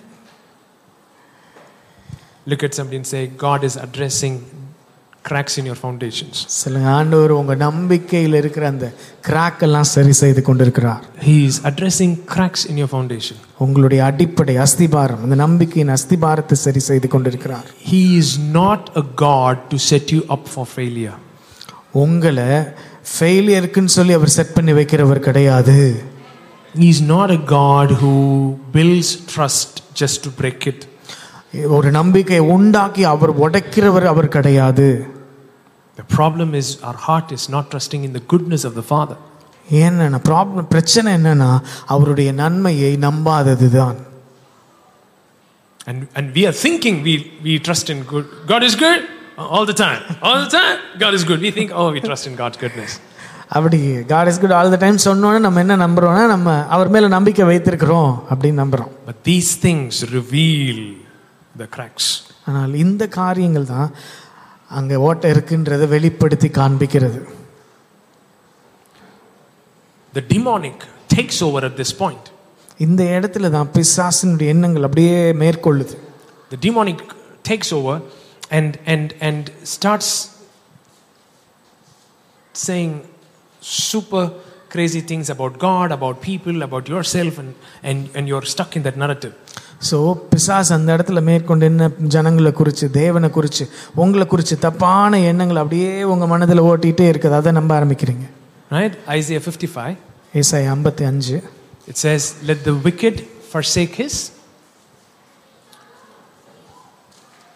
Can you tell me that verse? Let the unrighteous forsake his thoughts and let the wicked forsake his ways. verse 7. 7. Let the wicked forsake his ways. Come on, read it out loud. And the unrighteous man his thoughts. Let him return to the Lord. He will have mercy on him, unto our God, for he will abundantly pardon. துன்மார்க்கன் தன் வழியையும் அக்கிரமக்காரன் தன் நினைவுகளையும் விட்டு கர்த்தரிடத்தில் திரும்ப கடவன். அவர் அவன் மேல் மனதுருகுவார். நம்முடைய தேவனிடத்திற்கே திரும்ப கடவன். அவர் மன்னிக்கிறதற்கு தயை பெருத்திருக்கிறார். So when you're in fear, when you're worshiping the wrong stuff and your trust issues, you know, these things has a thought train running in your head which is very much looking like unrighteousness. அதாவது பயப்படும் பொழுது, அப்புறம் அதையே ஆராதிக்கும் பொழுது, அப்புறம் அந்த நம்பிக்கையில் அப்படியே கீறல் உண்டாக்கும் பொழுது என்ன ஆயிடுதுன்னா, இந்த மாதிரி நம்ம நீதிமான் இல்லை அப்படின்ற எண்ணம் அப்படியே தொடர். It produces a train of thoughts that very much looks like unrighteousness. ஒரு விதமான எண்ணம், ஒரு தொடர்ந்தேர்ச்சியான எண்ணம் ஓட ஆரம்பிக்கிறது நம்மளுடைய சிந்தனையில. அது அநீதியின் எண்ணங்களா இருக்குது.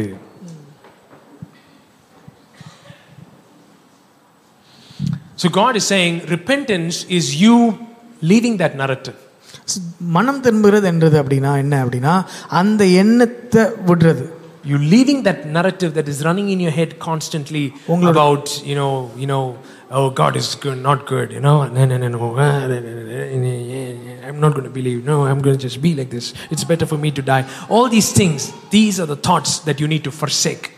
ஸோ உங்களுடைய மனதில் அப்படியே ஓடிட்டு இருக்கிற அந்த நெரட்டிவ், நான் செத்தாதான் நல்லா இருக்கும், இப்படி இது ஆண்டவர் சரி கிடையாது, எனக்கு ஒன்றும் நடக்காது, இப்படி தொடர்ந்தேர்ச்சியாக ஓடிட்டு இருக்கிற அந்த நெரட்டிவை விட்டு விலகணும். You have to forsake those thoughts. அதை அப்படியே தள்ளி வச்சுட்டு and return to the Lord.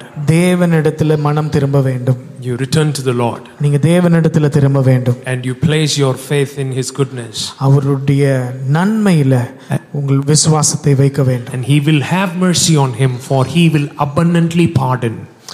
அவர் மன்னிக்கிறதற்கு அவர் தயை பெருத்தவர். What is the next verse? அடுத்த வசனம் என்ன? For my thoughts என் நினைவுகள் are not your thoughts. உங்கள் நினைவுகள் அல்ல. Nor are my ways என் வழி your ways, my ways, says the Lord. உங்கள் வழிகள் என் வழிகளும் அல்லவென்று கர்த்தர் சொல்கிறார். So we have to forsake our thoughts. நம்மளுடைய எண்ணங்களை கைவிடணும். How does trust looks? Trust, how does trust look? எப்படி நம்பிக்கை எப்படி இருக்குது பார்க்கிறதுக்கு? Forsaking your thoughts and taking the thoughts of God. That's how trust looks. அதாவது நம்மளுடைய எண்ணங்களை எல்லாம் விட்டுட்டு தேவனுடைய எண்ணங்களை எடுக்கிறது தான் நம்பிக்கை. We can say I trust in the Lord, I trust in the Lord, but if you keep running the same old narrative, unrighteous narrative, then you're not trusting in the Lord. அதாவது நான் கர்த்தரை நம்புறேன்னு சொல்லி தொடர்ந்தேர்ச்சியா இந்த நரட்டிவே ஓடிட்டே அநீதியின் எண்ணத்தையே ஓட்டிட்டே இருந்தோம்னா கர்த்தரை நம்புறது கிடையாது. அது forsake the thoughts, அந்த எண்ணங்களை கைவிட்டுட்டு and take the higher thoughts of God. தேவனுடைய நினைவுகளை எடுத்துக்கொள்ளணும். My thoughts are not your thoughts, for my ways are not your ways, for my thoughts are higher. என்னுடைய வழிகள் உங்கள் நினைவுகள் அல்ல, உங்கள் வழிகள் என் வழிகள் அல்லன்னு சொல்லி ஆண்டவர் சொல்றாருல, அவருடைய காரியங்களை எடுத்துக்கொள்ளணும். Come with me to Proverbs chapter 3. Proverbs 3, நீதிமொழிகள் 3வது அதிகாரம். Very well known verse. Right? Verse 5. 5வது வசனம். Read it out loud. Trust in the Lord. Trust in the Lord with all your heart. With all your heart. How does that look? How does that trusting with the Lord with all your heart looks? Leaning not in your own understanding. When you are trusting God, it looks like changing narratives. அதாவது உன் சுய புத்தியின் மேல் சாயாமல் உன் முழு இருதயத்தோடும் கர்த்தர் மேல் நம்பிக்கையா இருக்கிறது. அந்த முழு இருதயத்தோடு கர்த்தர் மேல நம்பிக்கையா இருக்கிறோம் அப்படின்னா நம்மளுடைய அந்த சொந்த நரட்டிவ் மேல நம்ம சாஞ்சிருக்க மாட்டோம். சுய புத்தியின் மேல சாயாம இருக்கிறது தான் என்னது? கர்த்தர் மேல நம்பிக்கையா இருக்கு. கர்த்தர் மேல நம்பிக்கையா இருக்கேன், கர்த்தர் மேல நம்பிக்கையா இருக்கிறேன்ட்டு CNN ஓட்டிக்கிட்டே இருந்தேன்னு வச்சுக்கோங்க. கர்த்தர் மேல நம்பிக்கையா இல்லை. Look at somebody and say, what narratives are constantly running in your head? தொடர்ச்சியா எந்த சிந்தனை உங்களுக்குள்ள ஓடிட்டே இருக்குது? What voices are constantly, tormenting you? எந்த சத்தம் உங்களை அப்படியே தொடர்ச்சியா உங்க காதுகள்ல துணித்து உங்களை கொடுமை பண்ணிட்டே இருக்குது? Lean not in your own understanding. உங்க சுய புத்தியின் மேல் சாயாமல் acknowledge him in all your ways. உங்கள் எல்லா வழிகளிலும் கர்த்தரை அவரை நினைத்துக் கொள்ளுங்கள். And he shall make your crooked path straight. அவர் உங்கள் பாதைகளை செவ்வாய்ப்படுத்துவார். This is how it works. This is how it works. இப்படிதான் காரியம் நடக்கும். And when you go into the presence and you are going there, Bill Johnson says it really well. He says it, have a yes before he speaks. அவர் பேச ஆரம்பிக்கிறதுக்கு முன்பதாகவே ஆம் என்று நீங்க சொல்லுங்க. You should trust in his goodness so much that you are having a yes before he speaks. அவருடைய நன்மையில நீங்க விசுவாசம் வைத்திருக்கிறதுனால அவர் பேச ஆரம்பிக்கிறதுக்கு முன்பதாகவே ஆம் அப்படின்னு சொல்லலாம். When you are going to speak to someone, you won't say yes before they speak. You want to hear what they are saying, where they are coming from, what என்ன உள்ள வச்சிருக்கான் வெடிகுண்டு, எங்க எப்படி வரான் அப்படின்லாம் நம்ம யோசிச்சுட்டு தான் அதுக்கடுத்து என்ன சொல்ல முடியும்? எஸ் சொல்ல முடியும். ஆனா ஆண்டவரோட நீ மீட்டிங்கு போகும்போது அவர் பேச ஆரம்பிக்கிறதுக்கு முன்னாடியே ஆமாங்க அப்படின்னு சொல்லிடலாமா? நீங்க என்ன சொல்லுங்க ஆமாங்க, ஏன்னா நீர் அவ்வளவு நல்லவர் என்பதை நம்பி இருக்கிறேன். Are you in a point where you can say yes before he speaks? நீங்க அந்த இடத்துல இருக்கிறீங்களா? அவர் பேச ஆரம்பிக்கிறதுக்கு முன்பதாகவே ஆம் அப்படின்னு சொல்ற இடத்துல நீங்க இருக்கீங்களா? That is absolute surrender. அதுதான் முழுமையான அர்ப்பணிப்பு. So fear, பயம், worship, ஆராதனை, trust, நம்பிக்கை, surrender. How does surrender look? எப்படி அந்த முழுமையான அர்ப்பணிப்பு இருக்கிறது? Surrender looks like yes before he speaks. அவர் பேச ஆரம்பிக்கிறதுக்கு முன்பதாகவே ஆம் என்று சொல்லுகிறது. In the natural, இங்க இயற்கையில, when you see in the natural, how does surrender look? பார்க்கிறப்ப சரண்டர், இங்க இயற்கையில பார்க்கிறப்ப சரண்டர் எப்படி பார்க்கிறோம்? It's your point of losing. எல்லாத்தையும் ஏதோ இழக்கிற மாதிரி. And your enemy is there with a gun. You're like, surrender. And you're like, okay. So எதிரி வந்து துப்பாக்கியோட முன்னாடி நிற்கும் போது ஆமா நான் சரண்டர் ஆயிடுறேன் அப்படி சொல்லி. God is not asking you to surrender like that. ஆனா ஆண்டவர் அப்படிப்பட்ட ஒரு சரண்டர் நம்மட்ட சொல்லல. God's surrender is because of your revelation of his goodness. அவரை குறித்த வெளிப்பாடு, அவருடைய நன்மையை குறித்த வெளிப்பாடு. And like it is like your child when it is small. Your child will do this only when they are small. பிள்ளைங்க சின்னதா இருக்கும்போது அதை செய்வாங்க. When they are in the swimming pool, you're with them, they'll just shout daddy and jump. Swimming பூல்ல நிக்கும்போது daddy அப்படின்னு சொல்லிட்டு உடனே குதிச்சிருவாங்க. That is surrender. அதுதான் சரண்டர், அர்ப்பணிப்பு. Trusting in the goodness. He is there. I'm not going to go down. அவங்க இங்க இருக்கிறாங்க, நான் கண்டிப்பா கீழே போக மாட்டேன் அப்படின்ற அந்த ஒரு நம்பிக்கை. As they grow up, they know. They're like, நீயே குடிடா செல்லம்னா இருக்கட்டும் நான். Absolute surrender looks like yes before he speaks. இந்த முழுமையான அர்ப்பணிப்பு எப்படி இருக்கிறது அப்படின்னு சொன்னா, தேவன் பேச ஆரம்பிக்கிறதுக்கு முன்பதாகவே ஆம் அப்படின்னு சொல்றது. And nothing has changed on the physical. வெளிப்பிரகாரமா எந்த காரியத்திலையும் எந்த மாற்றமும் கிடையாது. And your circumstances remain the same. நம்மளுடைய சூழ்நிலைகள் எல்லாம் அப்படியே தான் இருக்குது பார்க்கிறதுக்கு. But as you turn out and walk out of your secret place from the Lord, you would have been a changed person. ஆனால் நீங்கள் அந்த அவருடைய பிரசன்னத்திலிருந்து வெளியில வரும் பொழுது நீங்கள் மாறுபட்டவர்களாக இருக்கிறீங்க. You would be very different. நீங்க வித்தியாசமானவராக இருக்கிறீங்க. And the way you conduct yourself, which is the last thing of obedience, would be an outflow of your yielded surrender. அந்த கடைசி காரியம் கீழ்ப்படிதல், அது எங்க இருந்து வருகிறது, அது எங்க இருந்து அப்படி நிரம்பி வருது அப்படின்னா அந்த முழுமையான அர்ப்பணிப்பிலிருந்து நிரம்பி வருது. Where the obedience that comes out of surrender is never seen as a sacrifice, but is seen as is a privilege because of your revelation of God's goodness. அந்த முழுமையான அர்ப்பணிப்பிலிருந்து வருகிற கீழ்ப்படிதல் ஒரு நாளும் ஏதோ தியாகம் அப்படின்ற பார்வையில கிடையாது. அது ஒரு ஸ்லாக்கியமாய் அதை பார்க்கிறோம். Let's all stand. நம்ம எல்லாரும் எழுந்து நிற்போம்.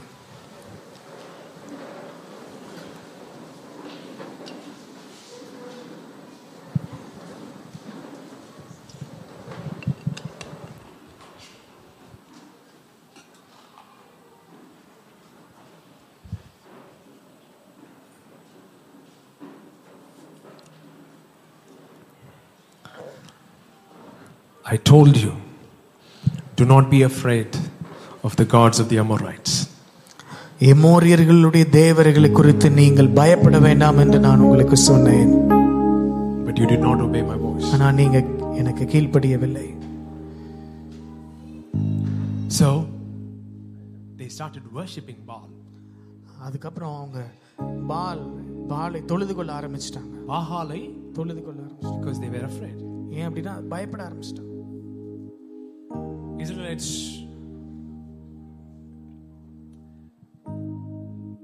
before they get into trouble, this is where it begins every time. அவங்க பிரச்சனைக்குள்ள போகிறதுக்கு முன்னாடி இங்க தான் ஆரம்பிக்குது ஒவ்வொரு தடவையும். Sabbath day they will worship Yahweh. ஏழாவது நாள் கர்த்தருக்கு ஆராதனை செய்வார்கள். Then the other days they would build up altars for other gods. மற்ற தேவர்களுக்கு மற்ற நாள் பலிபீடத்தை கட்டுவார்கள். And they would falter between two ways. அவங்க எப்பயுமே ரெண்டு பக்கமும் கால் வச்சு குந்தி நடக்கிறவர்களாகவே இருந்தார்கள். And the prophetic voice always comes and says, don't falter between two ways. தீர்க்கதரிசன வார்த்தை தொடர்ந்து அவங்களுக்கு வந்து கொண்டே இருந்தது. குந்தி நீங்க நடக்க வேணாம். ரெண்டு. If Baal is God, worship him. பாகால் தெய்வமானால் பாகாலை பின்பற்றுங்கள். But if his Yahweh is God, worship him. கர்த்தர் தெய்வமானால் கர்த்தரை பின்பற்றுங்கள். So Gideon had to address his fear. இந்த பயத்தை கிதியோன் அவன் சரி செய்ய வேண்டியது இருந்தது. And the first thing that he did was to destroy the altars of Baal. முதல்ல அவன் செய்தது என்னன்னா பாகாலின் பலிபீடங்களை தகர்த்து போட்டான். You don't deserve my worship anymore because I don't fear you anymore. நான் இதுக்கு உனக்கு நான் பயப்படுகிறது கிடையாது, அதனால இனி நான் உன்னை ஆராதிக்க போகிறதில்லை என்று சொல்லி அதை தகர்த்து எறிந்தார். You don't deserve my worship because I don't fear you anymore. நீ என்னுடைய ஆராதனைக்கு பாத்திரர் கிடையாது, உனக்கு உண்மையில எனக்கு பயமும் கிடையாதுன்னு சொல்லி அதை தகர்த்து போட்டான். The same thing what Jesus says when it comes to money, he says don't worship mammon and God. அதே இததான் தேவன் வந்து பணத்தை குறித்து சொல்றார். ரெண்டு எஜமான்களுக்கு நீங்க ஊழியம் செய்ய முடியாது. Don't worship mammon. He uses the word mammon. And mammon அப்படின்ற அந்த ஒரு வார்த்தை பயன்படுத்துறார். That is the god of wealth. அது அந்த ஐஸ்வரியத்தின் தேவன். That's what the Greeks were worshiping. அததான் கிரேக்கர்கள் ஆராதிக்கிறாங்க. Mammon god. கிரேக்கர்களுடைய கடவுள். How does it come in Tamil? பைபிள்ல கேட்டேன். சரஸ் God of mammon. Okay. When you are afraid of lack, குறைவை குறித்து நீங்க பயப்பட ஆரம்பிச்சீங்கன்னா you're worshiping God of mammon. நீங்க அந்த தேவனை அந்த கடவுளை ஆராதிக்கிறீங்க. Are you getting what I'm saying? Whenever you're afraid, you begin to worship. நீங்க எதை குறித்து பயப்படுகிறீங்களோ அதையே ஆராதிக்கிறீங்க. And Jesus says, you will love one and hate the other. நீங்க ஒருவரை நேசித்து இன்னொருத்தரை எதிர்ப்பீங்க. You will hold on to one and you would despise the other. ஒன்னை பிடிச்சிட்டு இன்னொன்னு விட்டுருவீங்க. So when you are fearing these things, you are despising God.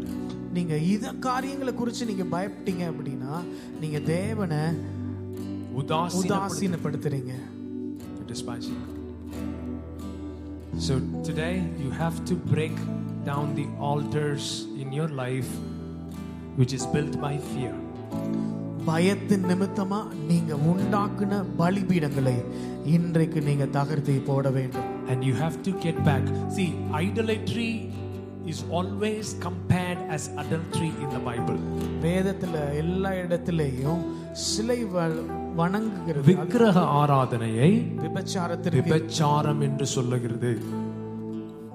Because it is leaving your faithfulness for your lover and going after something. ஏன்னா உங்களுடைய இதய நாயகன் நேசிக்கிறவர்கள் அவரிடத்திலிருந்து நீங்க போய் இன்னொரு காரியத்தை நேசிக்க ஆரம்பிக்கிறீங்க. So fear is adultery because it is idolatry.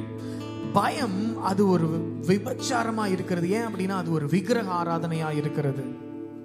And when you come to this place of absolute surrender, saying yes before he speaks, அவர் அந்த முழுமையான அர்ப்பணிப்பு அந்த இடத்திற்கு நீங்க வரும் பொழுது, அவர் பேச ஆரம்பிக்கும் பொழுதே ஆம் என்று சொல்லுகிற அந்த இடத்துக்கு நீங்க வரும்போது, he'll say, okay, forgive this person.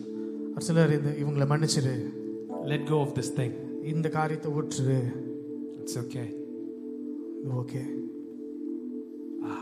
don't fight. இங்கே சண்டை போடாத. Only when you are in absolute surrender you will be able to take that. நீங்க அந்த முழுமையான அர்ப்பணிப்புல இருக்கும் பொழுது தான் இதை நீங்க எடுக்கவே முடியும் சொல்றது. And when you are in surrender you don't lose as in the natural. In the presence, true surrender is always towards your victory. அந்த முழுமையான சரண்டர் அர்ப்பணிப்பு இங்க பார்க்குற மாதிரி ஏதோ நீங்க இழந்து போகல, நீங்க ஜெயிக்கிறீங்க. ஆண்டோடைய பிரசன்னத்துல அவருடைய நன்மைக்கு முன்னாடி அவருடைய வார்த்தைக்கு நீங்க சரணடையும் போது அது உங்களை தோல்விக்கு நேரா ஒருபோதும் நடத்துறது கிடையாது. உங்களை எப்பயும் அது ஜெயிக்க தான் வைக்கும். ஓ என்ன ஆண்டவரே அவங்கள மன்னிக்க சொல்றீங்களே, மன்னிச்சா தோத்த மாதிரி ஃபீல் பண்றேனே, தோக்கல ஜெயிக்கதான் செய்யும், ஜெயிக்கதான் செய்யும். உன்னுடைய இருதயம் எப்பெல்லாம் ஆண்டோடைய பிரசன்னத்துக்கு முன்பாக வந்து அவருடைய சத்தத்திற்கு அவர் பேசுவதற்கு முன்பாகவே ஆம் என்று நீ சொல்ல கத்துக்கிறியோ, நீ எல்லாவற்றிலும் ஜெயிக்கிறவனாதான் ஆண்டவர் உன்னை வைப்பாரே ஒழிய ஒருபோதும் உன்னை தோக்கிறவனாய் வைக்கிறவர் அல்ல.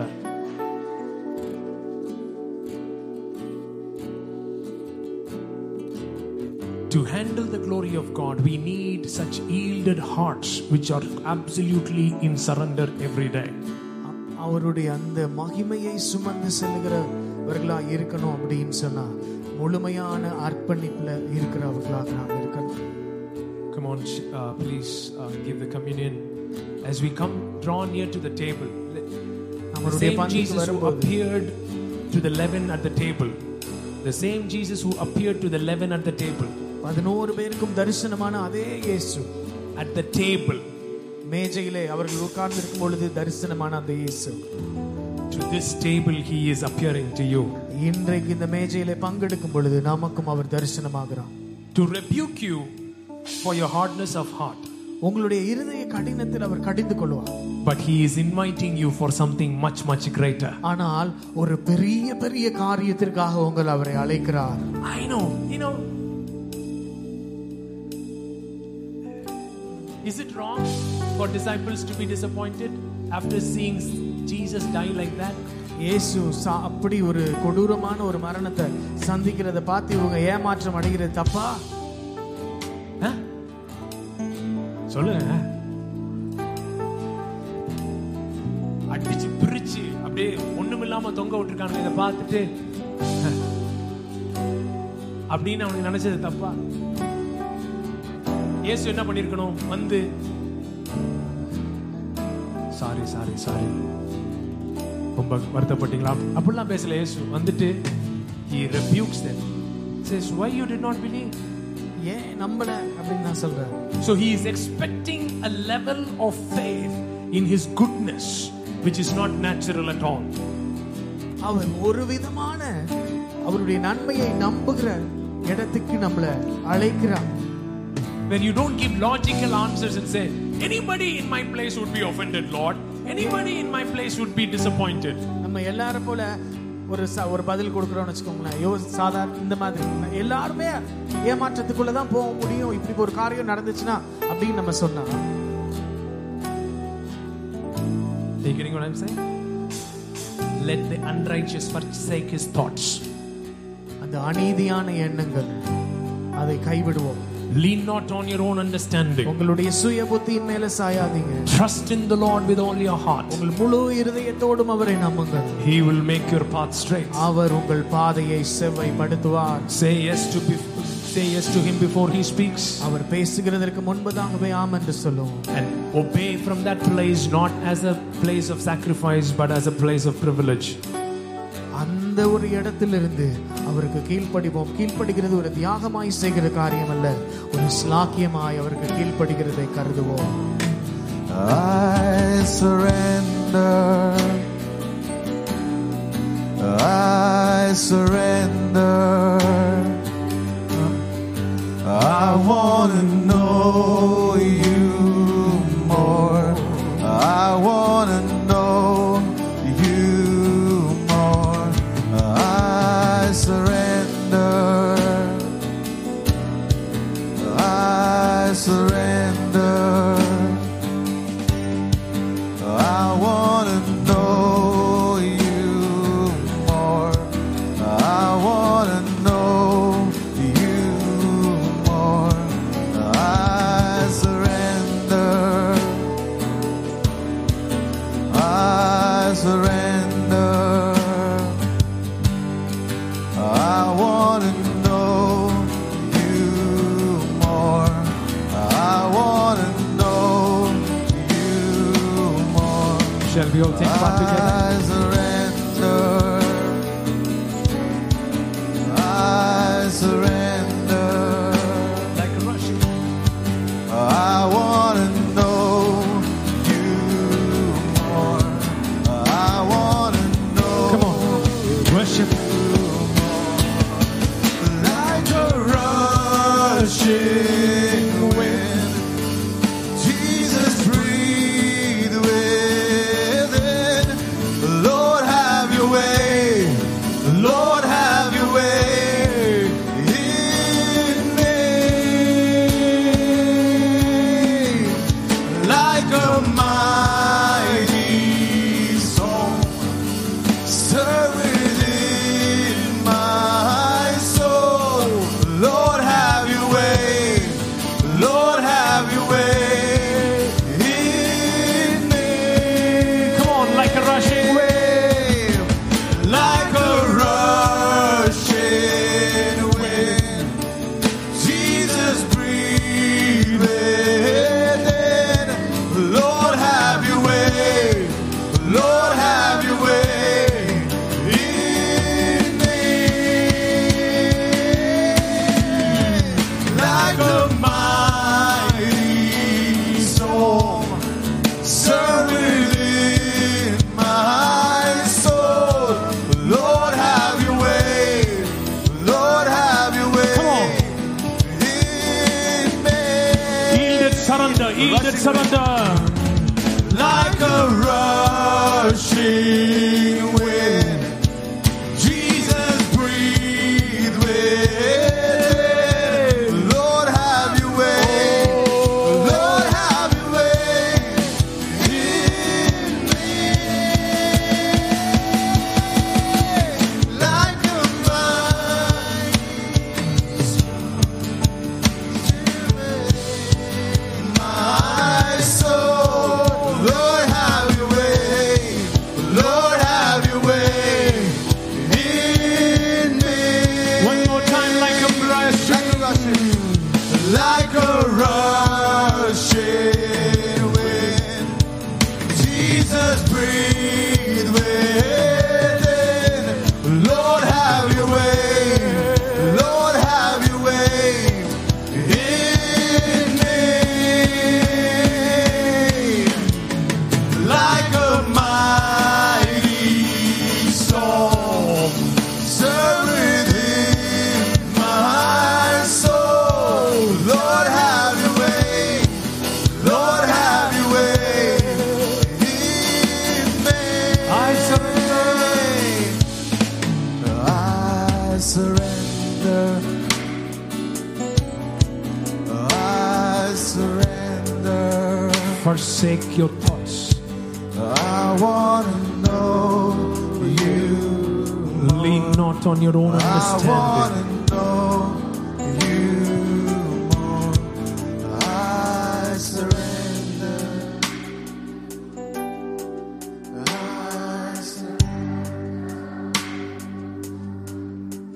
I release my offense.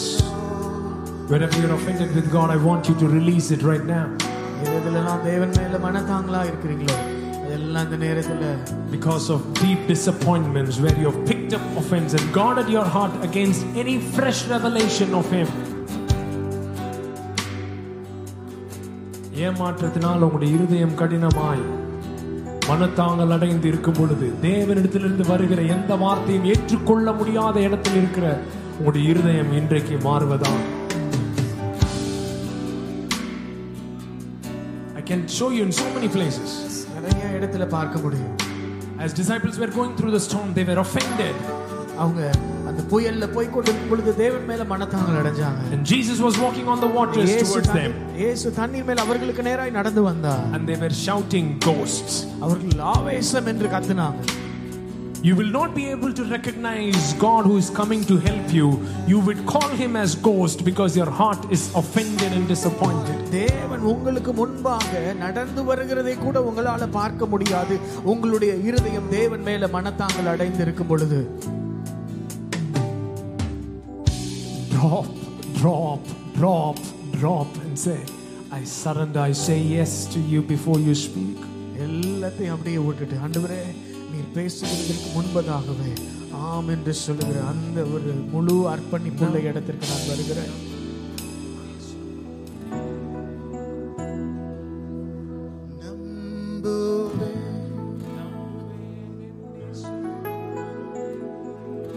நம்புவேன் என் இயேசு ஒருவரை, நான் நம்புவேன் என் இயேசு ஒருவரை. Come on, surrender.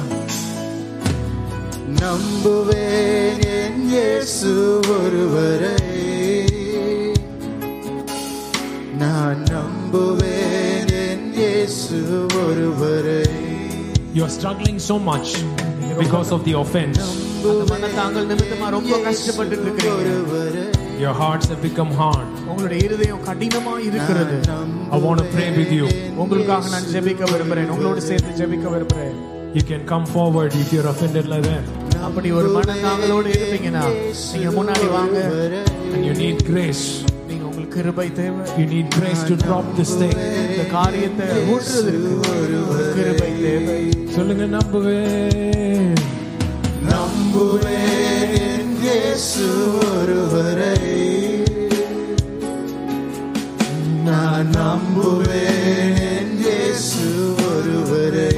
When you fall on your knees, முழங்காலில் வரும்பொழுது it is not a point of losing, it is a point of victory. அது தோற்கிறது அல்ல, அதுல தான் ஜெயிக்கிறீங்க நீங்க.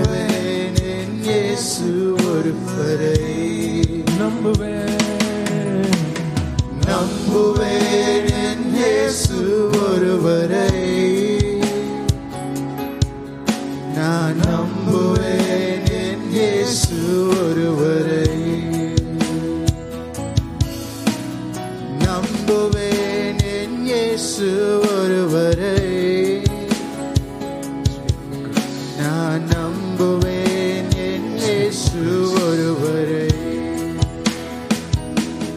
நான் நிற்கும் பூமி நிலை மாறி பொழிந்தாலும், என் நம்பிக்கையின் அஸ்திபாரம் அசைந்தாலும், நான் நிற்கும் பூமி நிலை குலைந்து அழிந்தாலும், என் நம்பிக்கையின் அஸ்திபாரம் குறைந்தாலும், நான் நம்புவதற்கு ஒன்றுமில்லை என்றாலும், நம்புவேன் என் இயேசு ஒருவரை.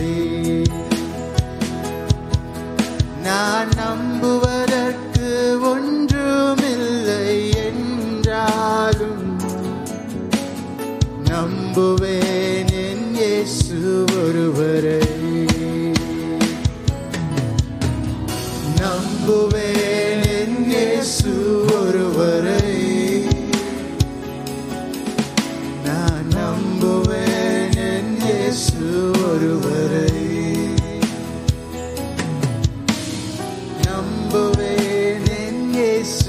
ஒருவரை நான் நம்புவேன், என் இயேசு ஒருவரை. எல்லாம் வாய் திறந்து சொல்லுங்க. நான் நம்புவேன், நான் நம்புவேன், என் இயேசு ஒருவரை. நான் நம்புவேன், என் இயேசு ஒருவரை. நம்புவேன், என் இயேசு ஒருவரை. நான் நம்புவேன், என் இயேசு ஒருவரை. என் பாதையெல்லாம் அந்தகாரம் சூழ்ந்தாலும், வாழ்க்கை முடிந்தது மறுவாழ்வு இல்லை என்றாலும், என் பாதையெல்லாம் அந்தகாரம் சூழ்ந்தாலும், வாழ்க்கை முடிந்தது மறுவாழ்வு இல்லை என்றாலும், நான் தேற்றுவதற்கு யாரும் இல்லை என்றாலும், நம்புவேன், என் இயேசு ஒருவரை. என்னை தேற்றுவதற்கு யாரும் இல்லை என்றாலும், நம்புவேன், என் இயேசு ஒருவரை. உங்களுடைய சத்தம் கேட்கட்டும்.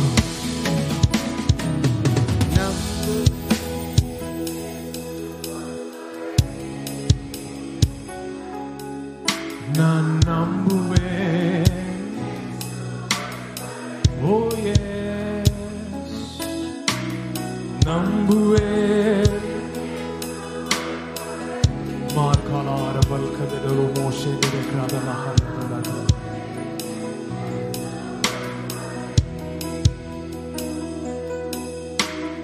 நம்புவேன், என் இயேசு ஒருவரை.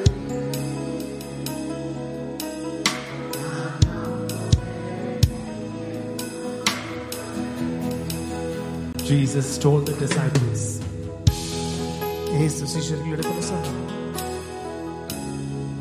he told them அவர்களிடத்தில் சொன்னார், just before going to the cross, சிலுவைக்கு போகிறதற்கு முன்பதாக he said, I will not leave you helpless as orphans. நான் உங்களை திக்கற்றவர்களாய் விடுவதில்லை. I will not leave you நான் உங்களை திக்கற்றவர்களாய் விட as மாட்டேன். helpless orphans. நான் உங்களை திக்கற்றவர்களாய் விடுகிறதில்லை. திக்கற்ற அனாதைகளை போல நான் உங்களை என்ன செய்யறதில்ல, விடுகிறதில்லை.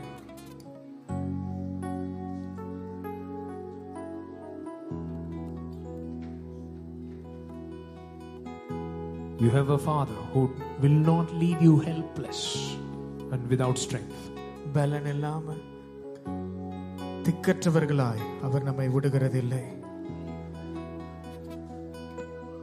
He said, I will send you another helper. இன்னொரு தேற்றரவாளனை நான் உங்களுக்கு அனுப்புவேன். He shall not leave you. அவர் உங்களை கைவிட மாட்டார். He shall abide with you அவர் உங்களோடு தங்கி இருப்பார். and lead you into all truth. அவர் உங்களுக்கு எல்லா சத்தியத்தை குறித்து சொல்வார்.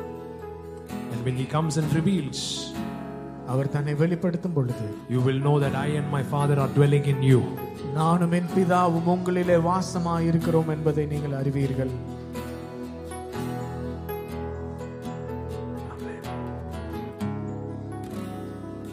Amen.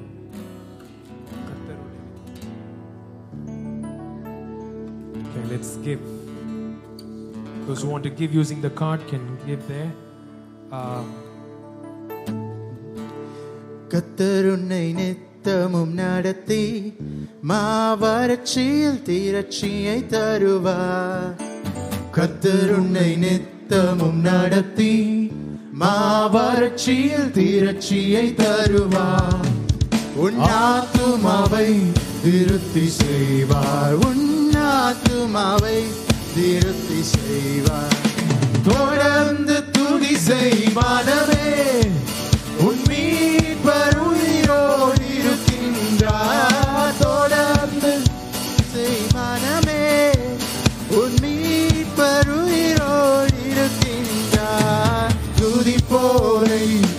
கைவிட மாட்டார். துதிப்போரை கைவிட மாட்டார். கர்த்தர் உன்னை நித்தமும் நடத்தி மாவறட்சியில் தீரட்சியை தருவார்.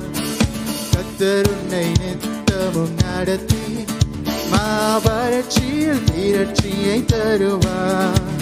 உன் ஆத்துமாவை திருப்தி செய்வார். உன் ஆத்துமாவை திருப்தி செய்வார். தொடர்ந்து துதி செய் மனமே, உன் மீட்பர் உயிரோடு இருக்கின்றார். தொடர்ந்து துதி செய் மனமே, உன் மீட்பர் உயிரோடு இருக்கின்றார். துதிப்போரை கைவிட மாட்டார். துதிப்போரை கைவிட மாட்டார். அவர் சொல்லில் நடக்காததேது, அவர் வார்த்தை தரையில் விழாது. அவர் சொல்லில் நடக்காததேது, அவர் வார்த்தை தரையில் விழாது. சொன்னதிலும் அதிகம் செய்வார். உன்னை நன்றியுடன் பாட செய்வார். சொன்னதிலும். Come on.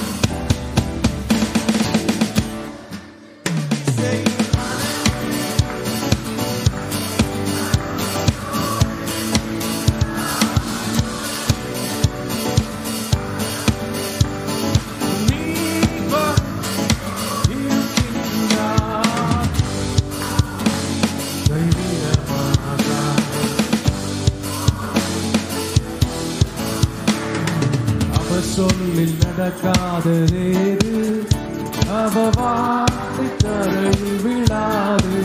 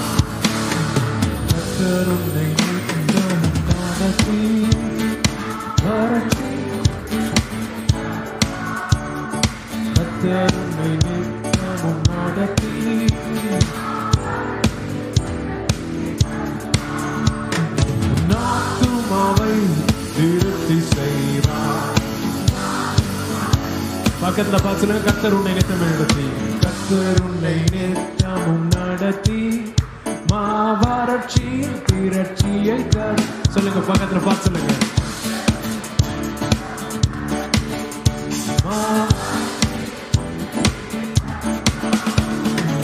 ஆத்துமாவை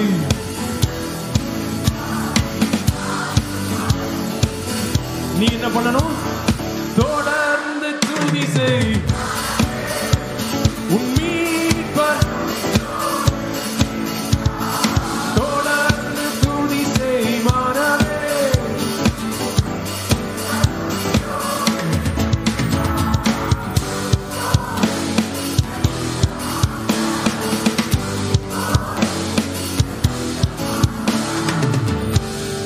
என் ஆத்துமாவே கர்த்தரை ஸ்தோத்திரி.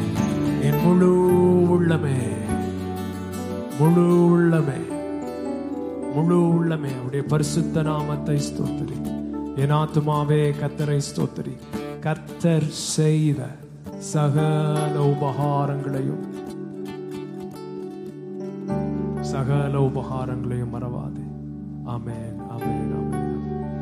The point is, when you're afraid and you're worshiping the wrong God, the gods of your imaginations, and your heart is having trust issues, all of a sudden you won't remember anything that God has done in your life.